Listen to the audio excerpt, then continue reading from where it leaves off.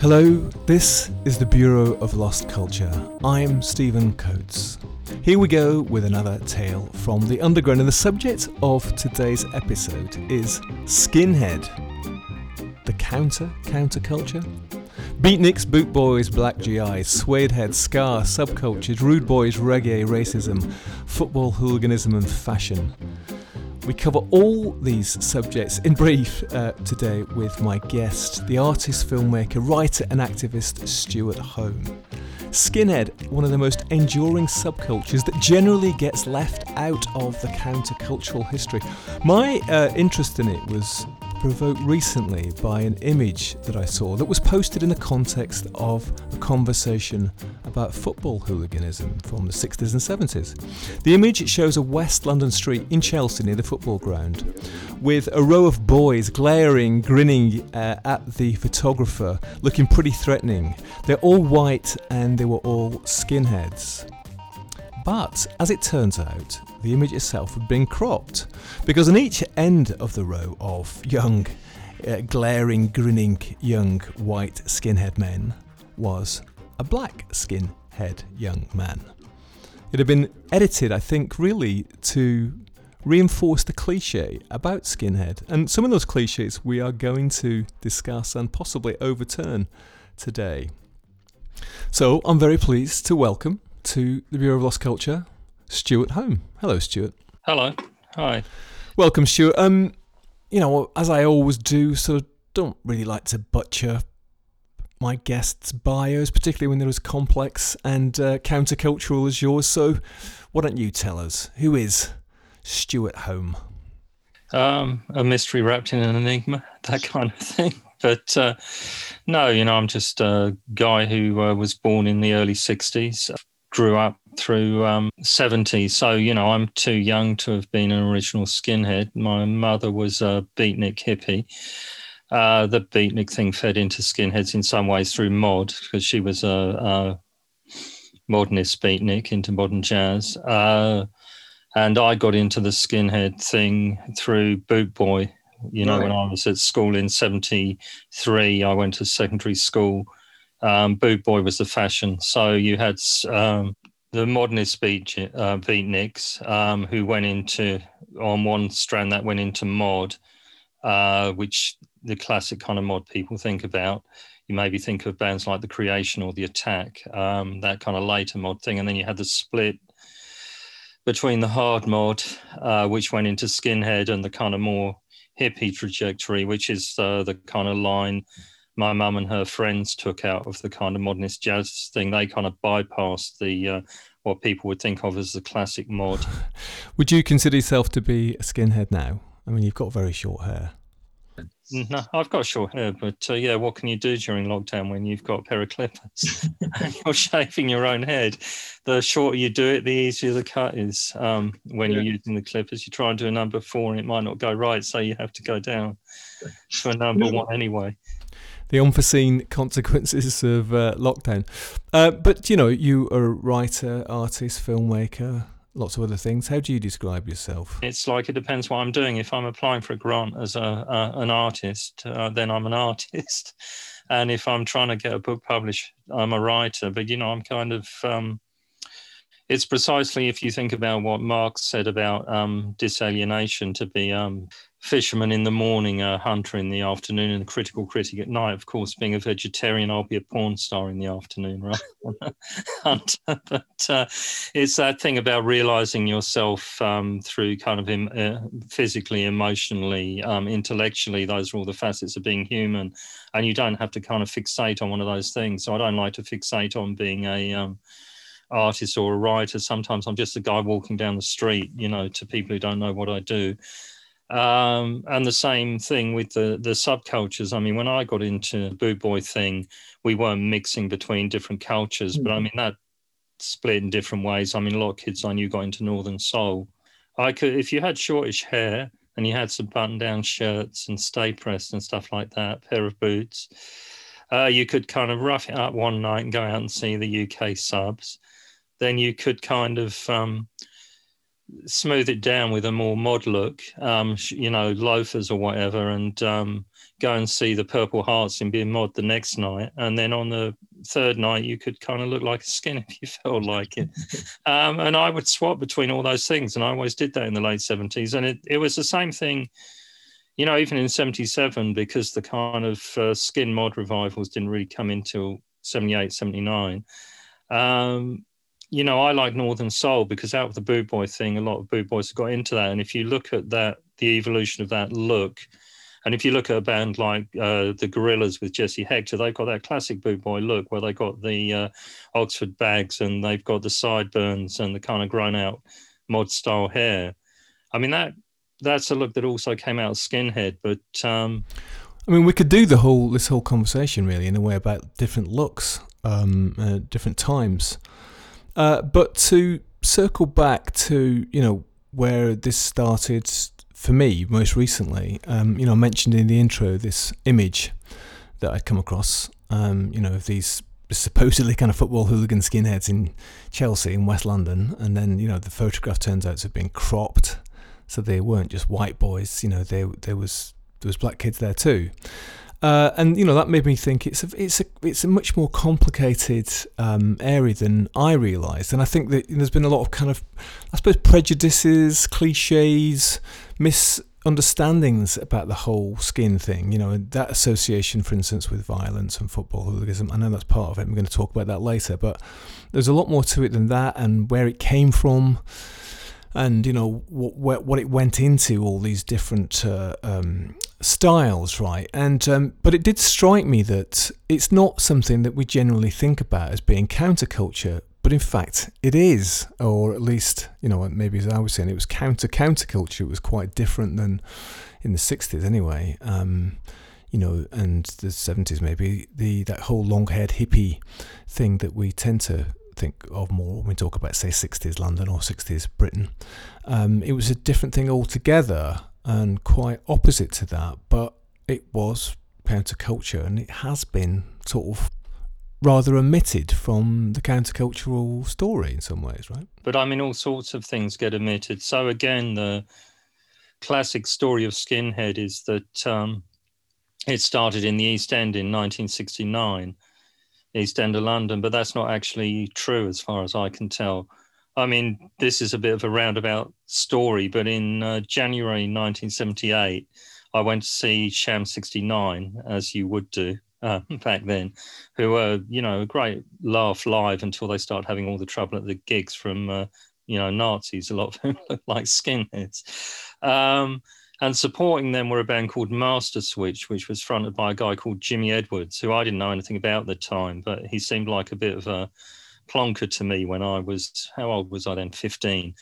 So me and a couple of other guys jumped on stage and wrecked their set. And, Jimmy Percy came out and said, oh, we shouldn't be fighting, we should be together, blah, blah, blah, let them play and all this stuff. And he ended up, Jimmy Edwards, at the end of their set, he looked like an older guy as well, not like a punk rock band age, although, he probably wasn't so different from Joe Strummer or someone. He said, see you at Wembley at the end of the set, and I never thought much about it. But then years later, I wrote something about it, and then he contacted me and said I had to meet him. It turned out he's this guy with this whole history, which I didn't know about. And he started off in this band called Neat Change in the mid-60s, who used to kind of sell out the marquee on Saturday nights. I mean, I checked out this history. And he, I went to Egham to interview him, got on the train at Waterloo, went down to Egham where he lived at the time. He's dead now. And then I kind of typed up the interview, went through his whole history. And he sent me some photographs. And in the interview, he'd said that the band had been a mod skinhead band. Now, this band broke up in 68, yeah? And he sent me photos of the band. And these photos have to be from between 66 and 68. They weren't dated, but that's when the band was going. Two of the band members are dressed like skinheads. And his story was that they copied it from black GIs who they knew because they thought the look was cool, and it was black American soldiers that they got the look from. And this is definitely before 69. I mean, it might only be 68, but it could be 67. Doesn't look to me like it's 66. Right, so it emerged earlier than we mainly think. And you were saying it was sort of, so there was the kind of beatnik thing going on, late 50s, early 60s, and that sort of split into two different directions, hippies and mods.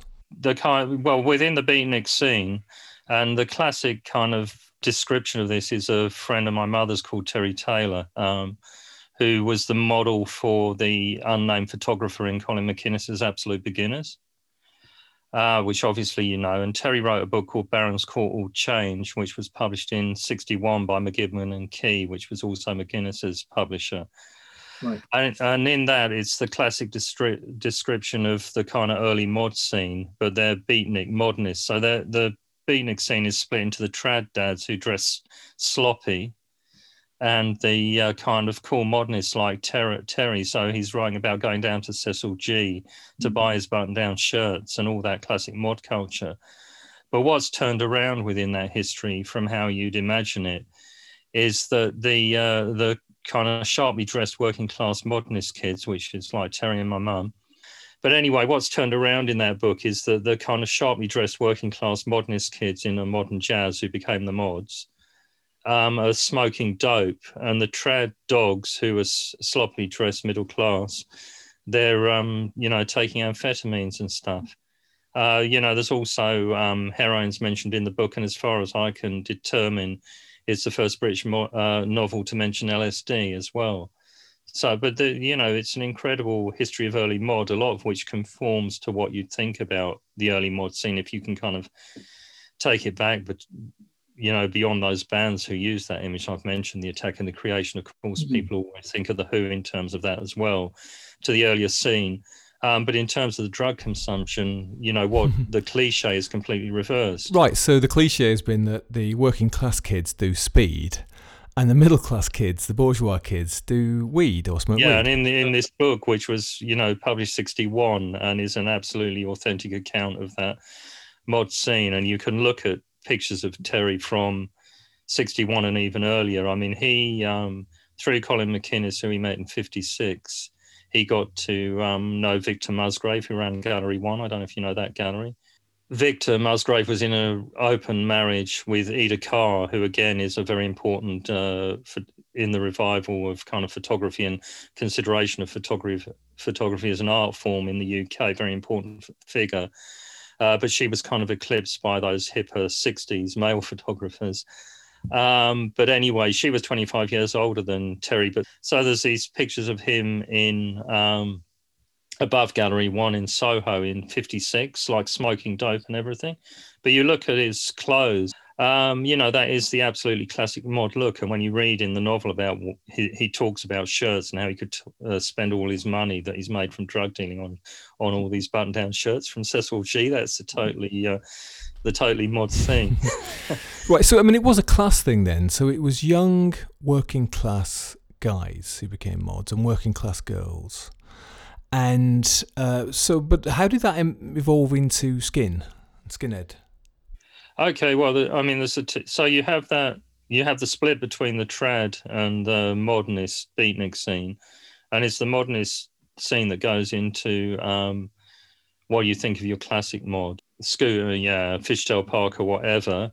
And you have the other side of that, which is going from the dope, getting into the ideas of consciousness expansion. I mean, Terry and my mother and other people they knew were involved in the first major LSD factory bust, a guy called Victor James Kapoor, who they got to make acid for them. So they're going off into that hippie thing because they're interested in that consciousness expansion.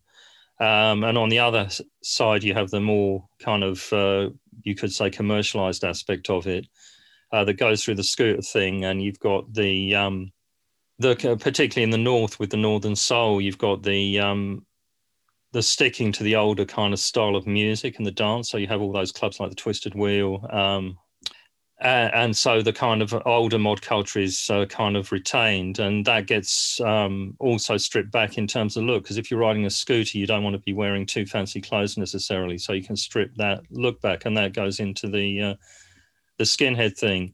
And you see, as the skinhead evolves, I mean, the revival mixes up the looks. So in 79, you'd see guys who would be wearing a Crombie with a number one crop. Now, that was never an original skinhead look, because the skinhead went from skinhead to the slightly longer hair, which was the suede head, which was when the Crombie came in. But it's the same with the mod revival. People just mix up the way they mix and match the clothes from different periods where the fashion changed on a kind of seasonal or annual basis. Right, but I mean, what was the classic sort of 60s skinhead look in its pure form?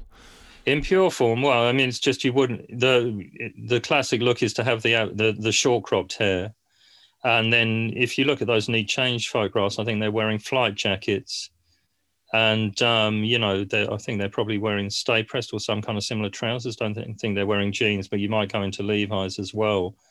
But you definitely wouldn't have the Crombie with the really short hair. The two things just never went together. And the half-mast trousers with turn-ups and the Dr. Martens, when was that? I think that's coming in a bit later, you know what I mean? You can look at stuff and you can see that the clothes don't necessarily go together right. I mean, it's the same if you look at films now recreating looks from the 80s. You can see combinations aren't necessarily always right. They're mixing up years. Yeah, kind of slightly romanticised view of it maybe too. But just to go back to that thing about counterculture. So different values emerged from a strand of mod working class kids. Was it in reaction to that kind of the hairy counterculture, the Eastern philosophy, consciousness expansion, the incense, the bells, that kind of whole occult exoticism? Was it much more street? And did the skins actually hate the hippies?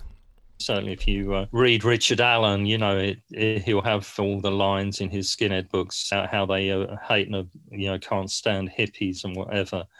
But I don't think to start with that was particularly it. It's just like kids into their own thing. They're kind of getting a look and modelling stuff on, say, Rude Boys, on American GIs, wherever they're getting it from, and into a particular music. And I think that it's a more positive thing than being, it's like the hippie consciousness expansion didn't appeal to them, but at the same time, it's a kind of Friday night, Saturday night, weekend escape thing more than a kind of we hate hippies. Got it. So like it's like any, youth culture, any subculture, wants to distinguish itself by music and clothes and hair, from the other kids, the other cultures. So it's more that than meaning that you're necessarily anti-hippie. It's just that you want it to be quite different values and coming from a different place. And so that working class place, was that East London? Well, I mean, if you take the Need Change, that turns it around, because Need Change were from like West London, Hounslow. And obviously I've seen the pictures that clearly two members of the band look like skinheads by 68. So, it's often very hard to say where these things emerge from. And again, the thing with the mod, the classic account is that the mod comes from East End. But, if you want to take Terry Teller as a paradigmatic mod and the model for absolute beginners, he came from the west side of London again, not from the east side. So, and I noticed this as well with criminals. If you look at criminal biographies, so my mother's cousin is a guy called Ray the Cat Jones, who made a famous escape from Pentonville in 58, was all over the front pages. And he turns up in, a lot of those London 50s, 60s criminal ghosted autobiographies and stuff. He moved to the East End, which is probably why he's better known than other criminals in the family, because my mum's uncle Dinny and her cousins who lived in Paddington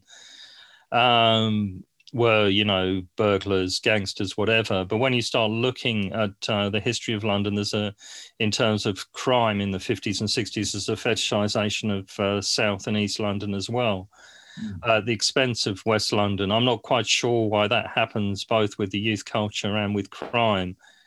But I think in terms of the crime, it's certain people getting a certain amount of prominence, and then they talk about the people they know. So that's the connections, which is why, you know, the West London kind of crime scene for the 50s and 60s, 70s isn't as well documented in terms of kind of popularly published books and stuff.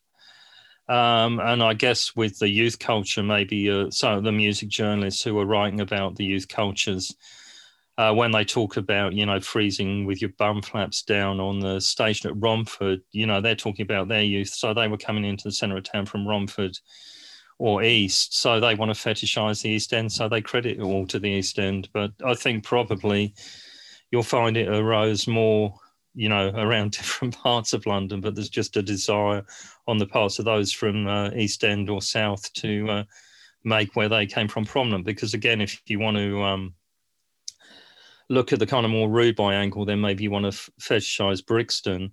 Although, you know, where my mum was living from, I mean, she was living in Islington up to 61, then she moved to Ladbroke Grove. So, you know, there was a lot of Trinidadians there. So in the house where she had a bedsit, there was Russ Henderson, who had the first steel band on the streets of London, lived in the basement, one of the two basement flats in that house. You know, he's a very important figure, but it's, you know, jazz and steel drum stuff. So that's a little bit different than the kind of ska reggae. Yeah, and I mean, just in terms of what you were saying earlier, I mean, that's also quite interesting, isn't it? The way that sort of Guy Ritchie has probably cemented it, you know, this association between East London and crime and gangsters and stuff. That's kind of firmly fixed in the public imagination, isn't it? But going back to the steel bands and what you're saying there about rude boys, I mean, what is a rude boy, or what was a rude boy? Well, a rude boy is a kind of sharp-dressed kind of, I guess, Jamaican or West Indian equivalent of a kind of mod, and taking up a lot of style from kind of American preppy culture. You know, so again, that's a funny thing, because when I would go to the US in the 80s on those cheap flights where you'd courier documents, courier flights, you just have your hand luggage because all the stuff you were carrying was in the hold, so you were getting to the States for nothing, basically. I'd go in a, you know, charity, what do they call the charity? Thrift stores, they call them in the States, don't they? Charity shop. And buy a load of clothes, because I'd arrive there without any clothes, and buy the American button-downs. And then you meet skinheads in the States who'd like say, why are you wearing that? And they're paying to import, you know, Brutus and Ben Sherman shirts. And you're just laughing and say, yeah, but the Brutus and Ben Sherman are copies of these. Nothing wrong with this that I got for $1. So you got caught in a sort of sartorial feedback loop by the sounds of it. Exactly. But that, you know, supposedly that was where, you know, the kind of rude boys were looking at American kind of preppy college kids, I guess slightly aspirational. Yeah, I mean, it's amazing, isn't it, how much that culture, you know, countercultural stuff during that time came from the States. But when you say West Indies, do you mean in the West Indies or the West Indian immigrants in London? I think both, in Jamaica anyway, because if you listen to those old Prince Buster records, but then again, there's all the references to Rude Boy and Judge Dredd and all that stuff. But again, you never know how much they're picking up on it for commercial purposes and then inserting into their own culture, because I've never been to Kingston in Jamaica or anywhere else in the West Indies. So, you know, it's not necessarily easy to get a kind of grasp on the culture other than as it existed in London. You know, yeah. So let's dig in a bit into that, you know, Western Jamaican influence in skinheads. And, you know, as I said, in that photograph, the kids on the end, you know, they look like rude boys. I think they were, you know, West Indian kids, but, you know, dressed smartly and like the skins. And so it's become a bit of a cliche, I suppose, or a bit of a kind of, again, another misunderstanding that those late 60s skins white were racist, actually. And I know that racial stuff is part of this story too. But at that time, when it emerged from mod, it wasn't just a white-only thing at all. No, I don't think necessarily, because especially if they were modelling on black GIs and rude boys and listening to ska. I mean, I'm not saying that people can't embrace contradictions and that you couldn't be into that and also be racist, which is also, the cliche of my best friend is black, which is an excuse often used for racism, you know what I mean? But I don't think that kind of conscious politicization of it came in until the kind of revival in the 70s, which isn't to say that some of the original Skins weren't or couldn't have been racist, and also that, I don't think the subculture was politicized in that way at all. And on an anecdotal level, I can remember going to, kind of gigs in Brixton in late 70s and coming across this guy who was an original skinhead called Ken, who was also a junkie, which is not necessarily what you associate with skinheads, but he also took to wearing a swastika armband and seemed to be racist. He had a punk girlfriend, a younger punk girlfriend, which was why he was turning up at the punk gigs in Brixton. But South London original skinhead, not the only original skinhead I met at the time, he met others. But it turned out, I found out that he'd previously been married to a black woman. So, there's a lot of contradictions running through. Yeah, I mean, there are a lot of contradictions. I mean, it is a complex story. And, at that time, of course, there was this whole thing emerging, the football hooligan. It was a massive thing in the media, wasn't it? And sort of antisocial behaviour, young men.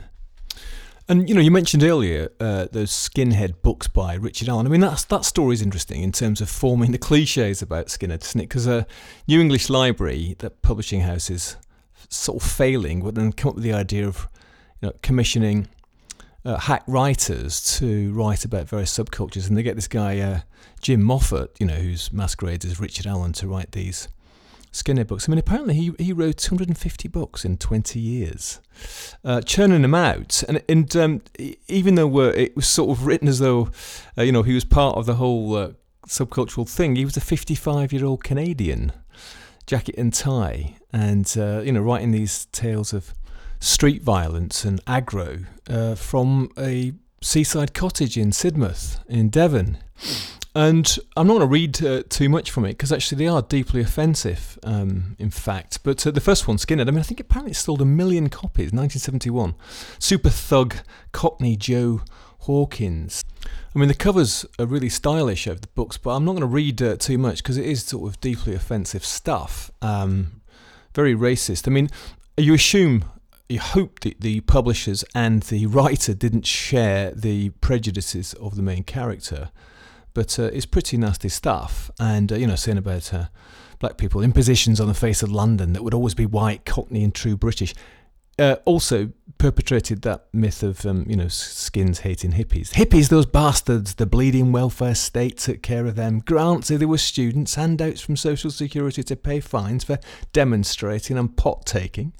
And then Joe beats up a youth club and has underage sex with a girl in front of her mother. Lots of violence and stuff. He ends up getting in trouble and going to prison, but it returns in subsequent books, to get up to more sort of mischief. And there's also, and you can't help wondering that there's a bit of sort of voyeuristic, vicarious prejudice sharing going on there amongst some of the readers. And it carries on in later, next year he writes a book, Boot Boys, 1972. Blood seeped from the man's eye, from his ear. Groans like those of a pregnant cow about to abort filled his ears. Blood spurted. The fan slumped. I mean, it's pretty technicolor stuff. Pig stick the bastard, Tom. Stretch him out bleeding. This kind of glorification of football violence and tribal stuff. That's the cliche that got formed, wasn't it? And also with the racial stuff, it was interesting. I mean, it seemed to be not violence towards, say, Jamaican and West Indies so much as violence towards people of Asian origin. And was that somehow the case that in fact it was all right to be Jamaican or from that side, but it wasn't to be Well, I Asian? think you still see it today with Islamophobia, and certainly where I was at school, it was a mixed school. It was about 25% Muslim, which was unusually high at that period, early mid 70s, late 70s when I was at school. And then there was the white kids, and there was some West Indian kids, the odd African kid. And the West Indians and the African kids were Christian. And, that was the split. It was a Christian-Muslim split, which, I didn't particularly like. And you got shot by both sides for not kind of really going along with that. But certainly in terms of that kind of boot boy culture that we were into, the black and white kids could be into that in terms of West Indian, African, but the Muslim kids were into their own thing. A lot of them as well at that time, they been born in Pakistan, because where I was at school, the kids were mainly from Pakistan, and they'd come to school and not know English, and you'd see them looking at amazement out the window in winter, the first time they ever saw snow and stuff. And, there's a lot of discrimination. They get put in the remedial classes. Right, they were the kind of others. And, for the Jamaican kids from West Indies, they've been here a generation longer or been born here, right? Yeah, they've been born, or even a kid with Africa. There was one kid I was close to with African parents. He was definitely born in London, right, born in Clapham. Right. Now, Stuart, you've mentioned a few times this phrase boot boy. So what was a boot boy? What's the connection between boot boys and skinheads? Well, there was the evolution from skinhead. So you had the skinhead, then the suede head, where the hair's grown out a little bit more and the clothes changed slightly. So you have the Crombies and stuff coming in. Crombie's a 3/4 length coat. Yeah. And then you have the boot boys, the next evolution of that, where the hair is, long, basically, not necessarily as long as a hippie, but down at the shoulder, longer hair. We weren't, when I was at school, the uniform rule was that you had to, your hair wasn't allowed to be more than 2 inches over your collar if you were a boy, but if you were male. But and then you had the Oxford bags was a big thing with the cherry red DMs, if you could get them. Oxford bags are trousers, right? Yeah, Oxford bags are trousers. So they have the 3-button waistband, and they go down, and they're like absolutely, they're not flared. They're just wide from top to bottom, yeah? You'd stick your hands in your pockets if you had a good pair of boots. I only ever had army surplus boots. I never had DMs, but, some kids persuaded their mums to buy them for them. DMs being Dr. Martens. But so Oxford bags are these particular type of trousers, very sort of wide. They're a bit like sort of 40s style, are they? And but apart from the fact that they sort of end above your ankles. No, down to your ankle. But the thing was, you could stick your hands in the pockets and draw the trouser up to reveal how high your boots went. And these boots, Dr. Martens or army boots, they go all the way up your shins towards your knees, right? They can do, yeah. And so if they went right up to your kneecap, and how many eye holes you had for the laces, the more eye holes you had, the cooler you were. And, the cherry red was considered the coolest colour rather than the black when I was at school.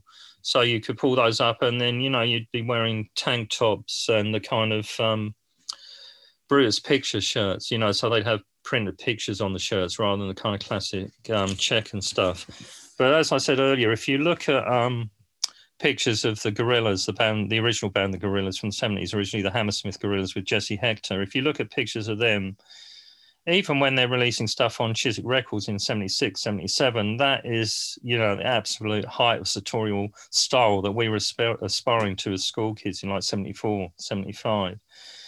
And so on the one hand, going along with that, you've got the glam thing, but it's not, the kind of glitter, sexual ambiguity of someone like Mark Bolan, because it's definitely associated with being into football, fighting, whatever. Right, so you've got this whole tribal, antisocial football hooliganism violence thing, and some of it's associated with skin, quite a lot of it not. But then you've got skins evolving into boot boy, and the fighting and the football comes along with it. Yeah. I mean, everyone was into football. The other thing everyone was into was boxing. They were the big sports for kids at my school. And then you had, people getting into different things. So the the uncool kids were into kind of, whatever was in the charts, which, towards the later 70s became more disco as the thing they were into. And the kids who conceived themselves as more cooler and discerning were into, going to Northern Soul. And then towards the end of the 70s started having a problem being from around down south rather than up north. I don't know what it was like up north. Because they couldn't decide whether they wanted to be into Northern Soul or become kind of jazz funketeer type soul boys, because you had those kind of evolutions. But certainly there was, kids in my class were going up to Wigan Casino, which was the kind of later really famous Northern Soul venue on the weekends. Yeah, I mean, the Northern Soul story is also totally fascinating, isn't it? I mean, it's kind of seems to be one of those subcultures that based more in the north of England, Yorkshire and Lancashire, but kids from all over the country, getting together, driving across country, meeting up at service stations and heading to these venues in the north of England for these drug-fueled, speed-fueled soul all-nighters with this American imported rare music. And I guess sort of raves, would you call them later, but they were kind of like club disco nights, right? Yeah, I think it was Saturday night, wasn't it? So they'd take speed, listen to rare records, and they'd have this whole cover-up thing so that the DJs wouldn't want to. They'd be looking for rare, sound to play. I mean, it's a kind of classic Motown type sound, but you're looking for records that people don't know to always find something more obscure and more better. It's a kind of receding object that you can never attain, and so it's just very, very obscure records, and. This is also what people forget. I mean, obviously, Tainted Love was a big, well-known Northern Soul song at the time, but it was considered, relatively obscure and still cool in the mid-70s when I first heard it. But obviously now it's like completely well-known. But a lot of the stuff those kids were into is really well-known. And that was a working class thing too, Stuart. But just go back to and was that true of the fighting as well? I think in the 70s it was a more, working class thing. I mean, it's not to say it's exclusively working class because, one of the most notorious Chelsea headhunters is Nazi Chris Henderson from the band Combat 84. Who were the Chelsea headhunters? Well, you had these different crews of football hooligans, and the Chelsea headhunters were one of the more notorious. And if you came from around West London, Southwest London, wherever, everyone was likely to support Chelsea because they were the nearest really big team in the 70s, which was why I supported West Ham from the East End to not go along with that. If I mentioned Chris Henderson from the band Combat 84, who I understand is dead now anyway, who was a kind of Nazi bonehead football hooligan, Chelsea headhunter, but who also went to Charterhouse School, which is one of the kind of most exclusive, expensive, posh, what we call in England public schools, but that's private education for people from around the world. So obviously he's an example of someone who wasn't from that kind of more working class background, but certainly the people I met who were into that. And, people from a really wide area, because, I wasn't huge on football anyway, which was probably why I could decide to support West Ham, but not bother to go and see them much. But, it wound other people up because I didn't support Chelsea, just as where I live now, everyone supports Arsenal because it's the nearest big team, but I have to tell them that I support West Ham still. I mean, I'm not really particularly I'm not a football fan at all. In fact, I don't know what I'm saying particularly. But when people ask me which London football team I support, I always say Leyton Orient, and actually because it's the only match football ground, whatever, that I've actually been to in London and out east. And the thing about Leyton Orient, I don't know if this is true, but I was told that it's the only football ground where there's never been a fight. But I think the average age of Leyton Orient supporters is sort of 67 or something. And the other thing about Leyton is it's cheap to get in because they're not a top flight club. Yeah, they're not very good. When I'm not telling people I support West Ham, I tell them Leyton anyway because it's a better deal. Well, listen, I enjoyed it. If you're coming to London and you want to go to a football match, it's probably a lot cheap. It's a lot cheaper, a lot more peaceful at Leyton Orient, especially these days during COVID times, I imagine. Anyway, there we go. So, so Skins and evolved, and you got Northern Soul, you got the Boot Boys.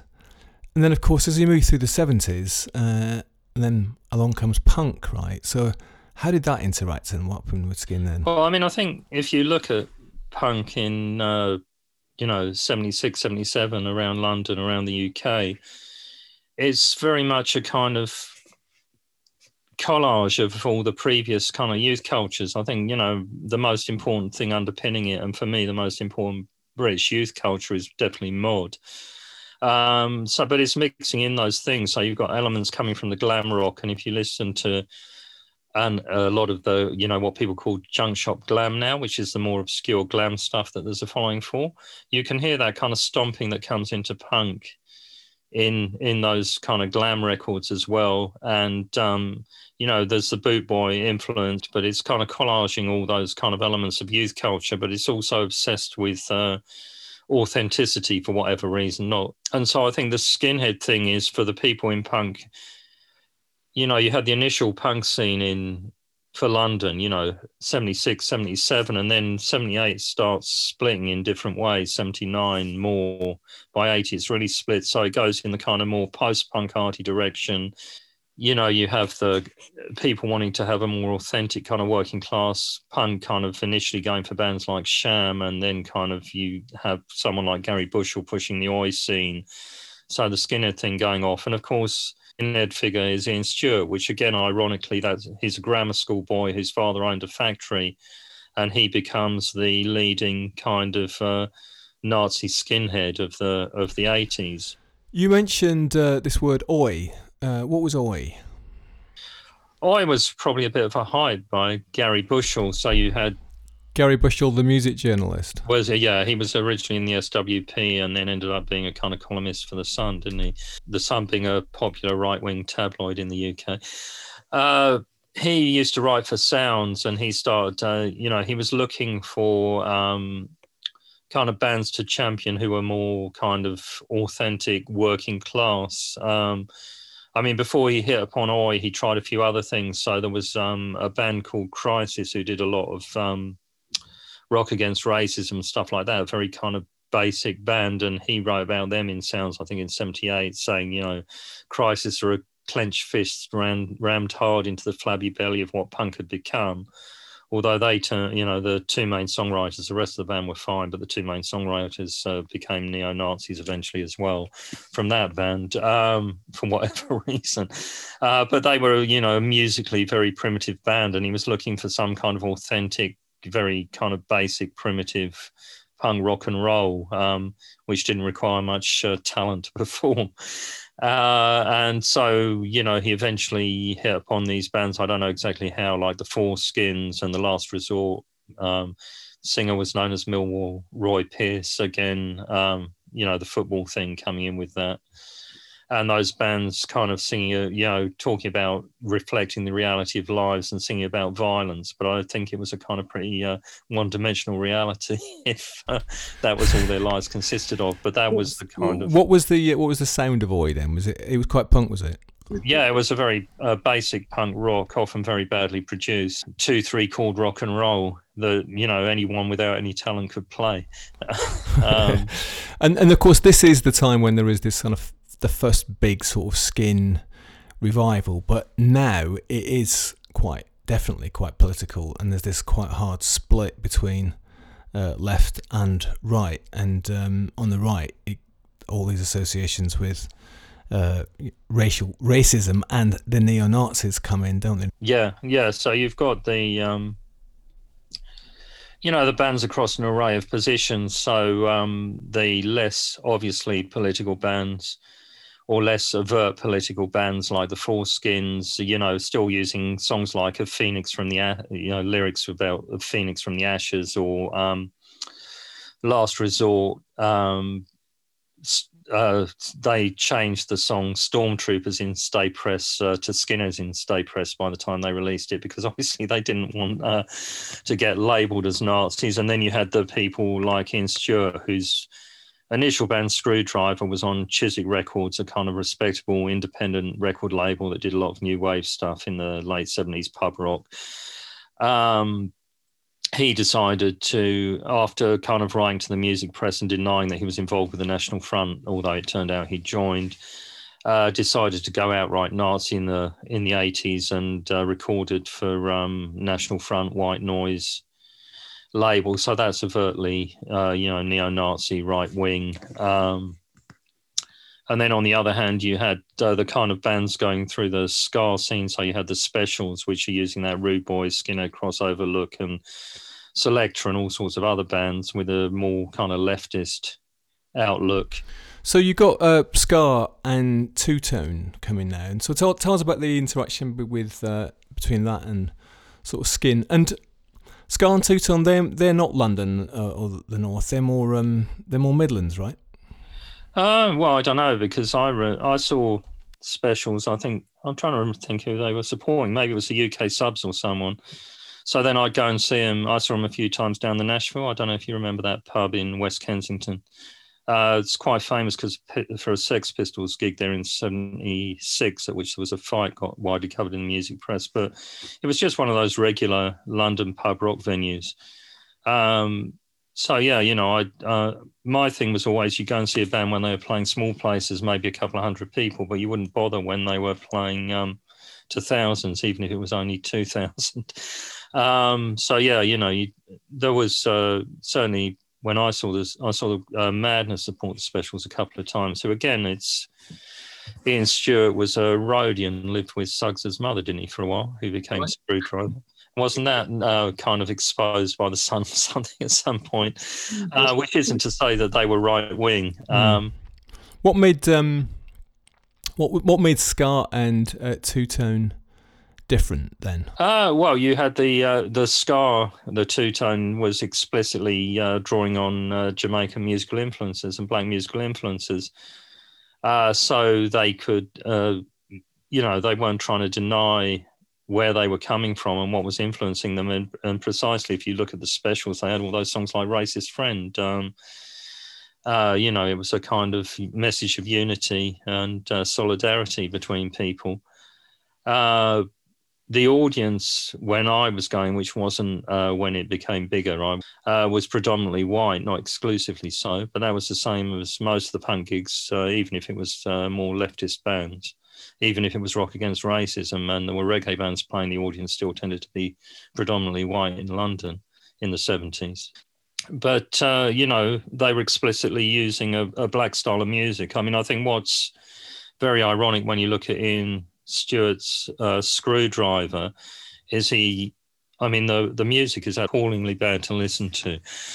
But as he evolved and kind of got more emotional about his whiteness, he became more and more kind of drawn to blues rock influences, which are more evidently black than the kind of punk sound where you might lose the syncopation on the bass. And they're using these slogans like white power. I mean, obviously that's taking off from the black power slogan and doesn't make sense outside of that context. It also makes no sense because when essentially you have a racist society with a kind of white hierarchy, you do have in effect white power. Yeah. So I mean, but and ska, in terms of musically, was like a sort of speeded up version of reggae. Ska came from kind of listening to a lot of the American R&B stuff and then putting this more syncopated rhythm guitar and stuff on it, evolved into a more Jamaican sound, and then from that you had Lovers Rock and then the emergence into reggae. So yeah, and the kids looking back to that earlier skinhead look, as you say, albeit kind of mixed together. One thing which strikes me when I was looking at images of it, say particularly when you look at the girls' haircuts and stuff, it was quite sort of gender ambivalent, wasn't it? With the girls with the feather cuts, yeah.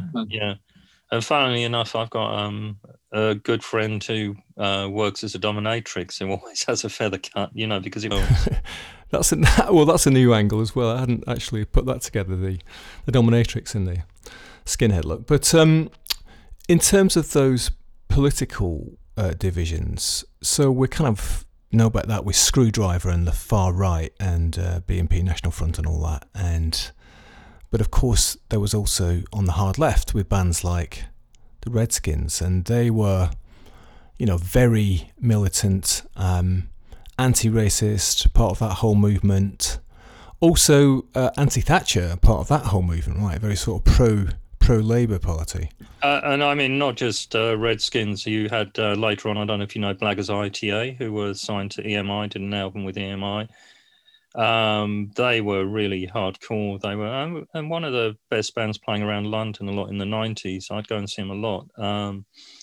But yeah, again, with that kind of hardcore, they were involved with anti-fascist action, hardcore anti-racist action, and in terms of their politics, they were also quite into Irish republicanism. Yeah, I mean, well, not just Ireland. I mean, in the 80s, this is this time when sort of skin culture kind of goes international, doesn't it? I'm not sure about elsewhere, but I mean, it certainly goes to Germany and Russia, where it's the kind of rather nasty sort of right-wing end of it, quite violent and neo-Nazi influences. Yeah, I mean, I'm not so familiar with the scenes in Germany or Russia, but if you take somewhere like Italy, which I'm a little bit more familiar with, there's definitely as many leftist bands as rightists. I mean, there's bands like Nabat from Bologna, and the original Class Criminale. Right, okay, that's interesting. So there's a thriving skin scene in Italy in the 80s and 90s, and it's not associated with neo-Nazi stuff at all. Well, there's a split between right and left, and I've come across people trying to kind of educate the right kids in the skin scenes and show how it doesn't really make sense, and try and kind of heal some of the more problematic elements of that. But yeah, definitely in there's a very thriving skin scene in Italy and Spain as well.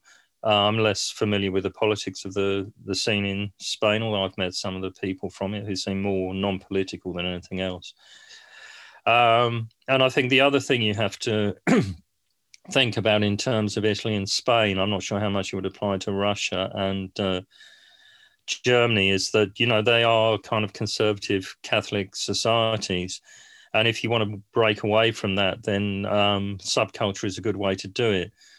But unlike for someone like me in London, who can get into punk or skin or mod and treat it as a fashion and swap around how I look every night of the week in the late 70s, if you want to kind of maintain that break from kind of tradition and conservatism, often it's, you tend to do that hand in hand with maintaining that punk identity.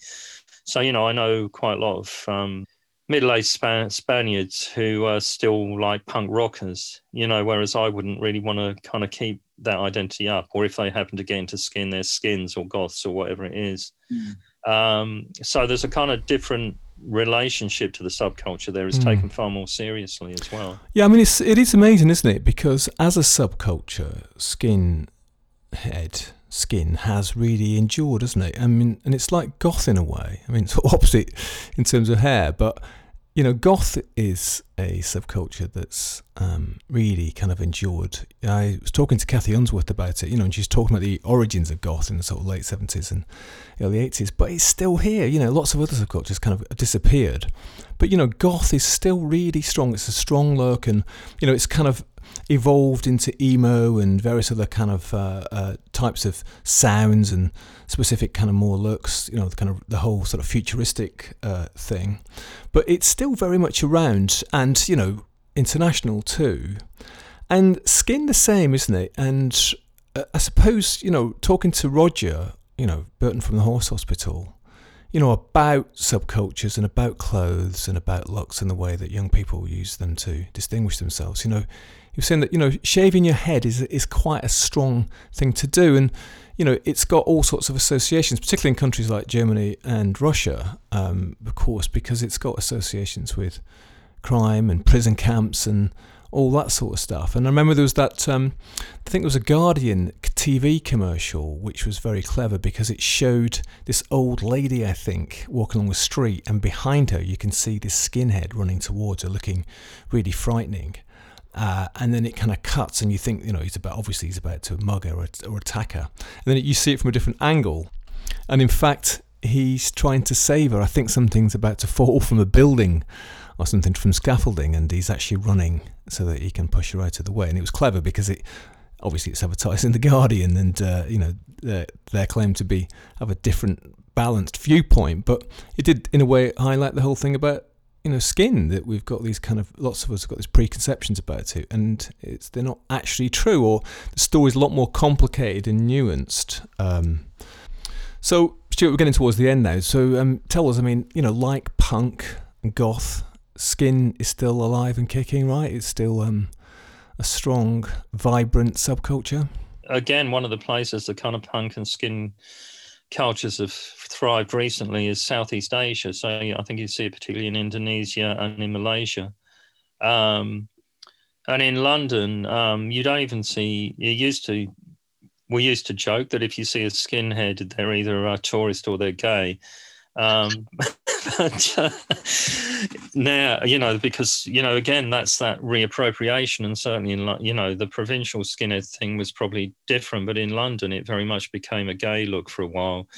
But now, if you see a skinhead in London, they're probably Spanish or Italian, but moved here. Yeah, it did get co-opted by parts of the gay culture, didn't it? And in the 80s and 90s, I guess there was bands like the Communards, weren't there? They very much had that kind of rude boy look, didn't they? Because you had the kind of Leatherman and gay clone thing, it's a kind of another kind of hyper-masculine look, which then that hyper-masculinity then tips over into gayness. When you push something far enough in one direction, it often flips into its opposite. And again, that was taken up by, some gay filmmakers like Bruce LaBruce, No Skin Off My Arse, mixed race gay couple and some Nazi skin. He's an interesting filmmaker. Yeah, and in terms of film, it's not a film about skinheads, but it's for me anyway, it's completely connected with that look, is Clockwork Orange, right? Oh, yeah. You had bands like The Addicts who were kind of putting that kind of Clockwork Orange look, the white boiler suit. Again, I think that was much more a kind of late 70s, early 80s, and there's a complete fascination there. A lot of people have a fascination with Clockwork Orange because it was blamed for inciting violence, and Kubrick removed it from circulation in the UK for a very long time. So people became really fascinated by the film. Yeah, absolutely. And it's apart from the look of Alex and his cronies, there's some of the places that it's set, those kind of brutalist council estates in southeast London, Thamesmead I think it is, isn't it? And all mixed up in imagination with that kind of urban dystopia, violence, and that look. The look and the interior decoration in Clockwork Orange is absolutely fantastic. I'm not actually very much of a fan of it as a film in terms of its kind of narrative and storytelling, but I think the kind of the look is extremely strong in that film. Stuart, we got to the end, we're out of time. Thanks very much. I know that was a kind of whirlwind journey through the world of Skin and Boot Boys, Beatniks, Rude Boys, Two Tone. It's amazing, isn't it? All these different overlapping countercultural subcultures and stuff. So I think if you're happy to, we should definitely ask you to come back and talk more about countercultural stuff. But in the meantime, thanks very much for coming to the Bureau of Lost Culture. Thanks for thinking of me. There we go. Another episode of the Bureau of Lost Culture. Thank you for listening. Hope you enjoyed that one. You can hear us, check us out at bureauoflostculture.com. I'll put a link to Stuart's work in the show notes too. A really amazing range of countercultural art, writing, film, and all sorts of other stuff. You can also, of course, you may be listening to this as a podcast rather than at Soho Radio, and you can get it as a podcast now at Apple and Google and Spotify and all those other places. If you've enjoyed it, leave us a review, we'd love that. And be back for more tales from the underground, tales from the other side, tales that are half forgotten, half remembered, rare, or just worth getting out and dusting off and telling again. See you next time. I am Stephen Coates.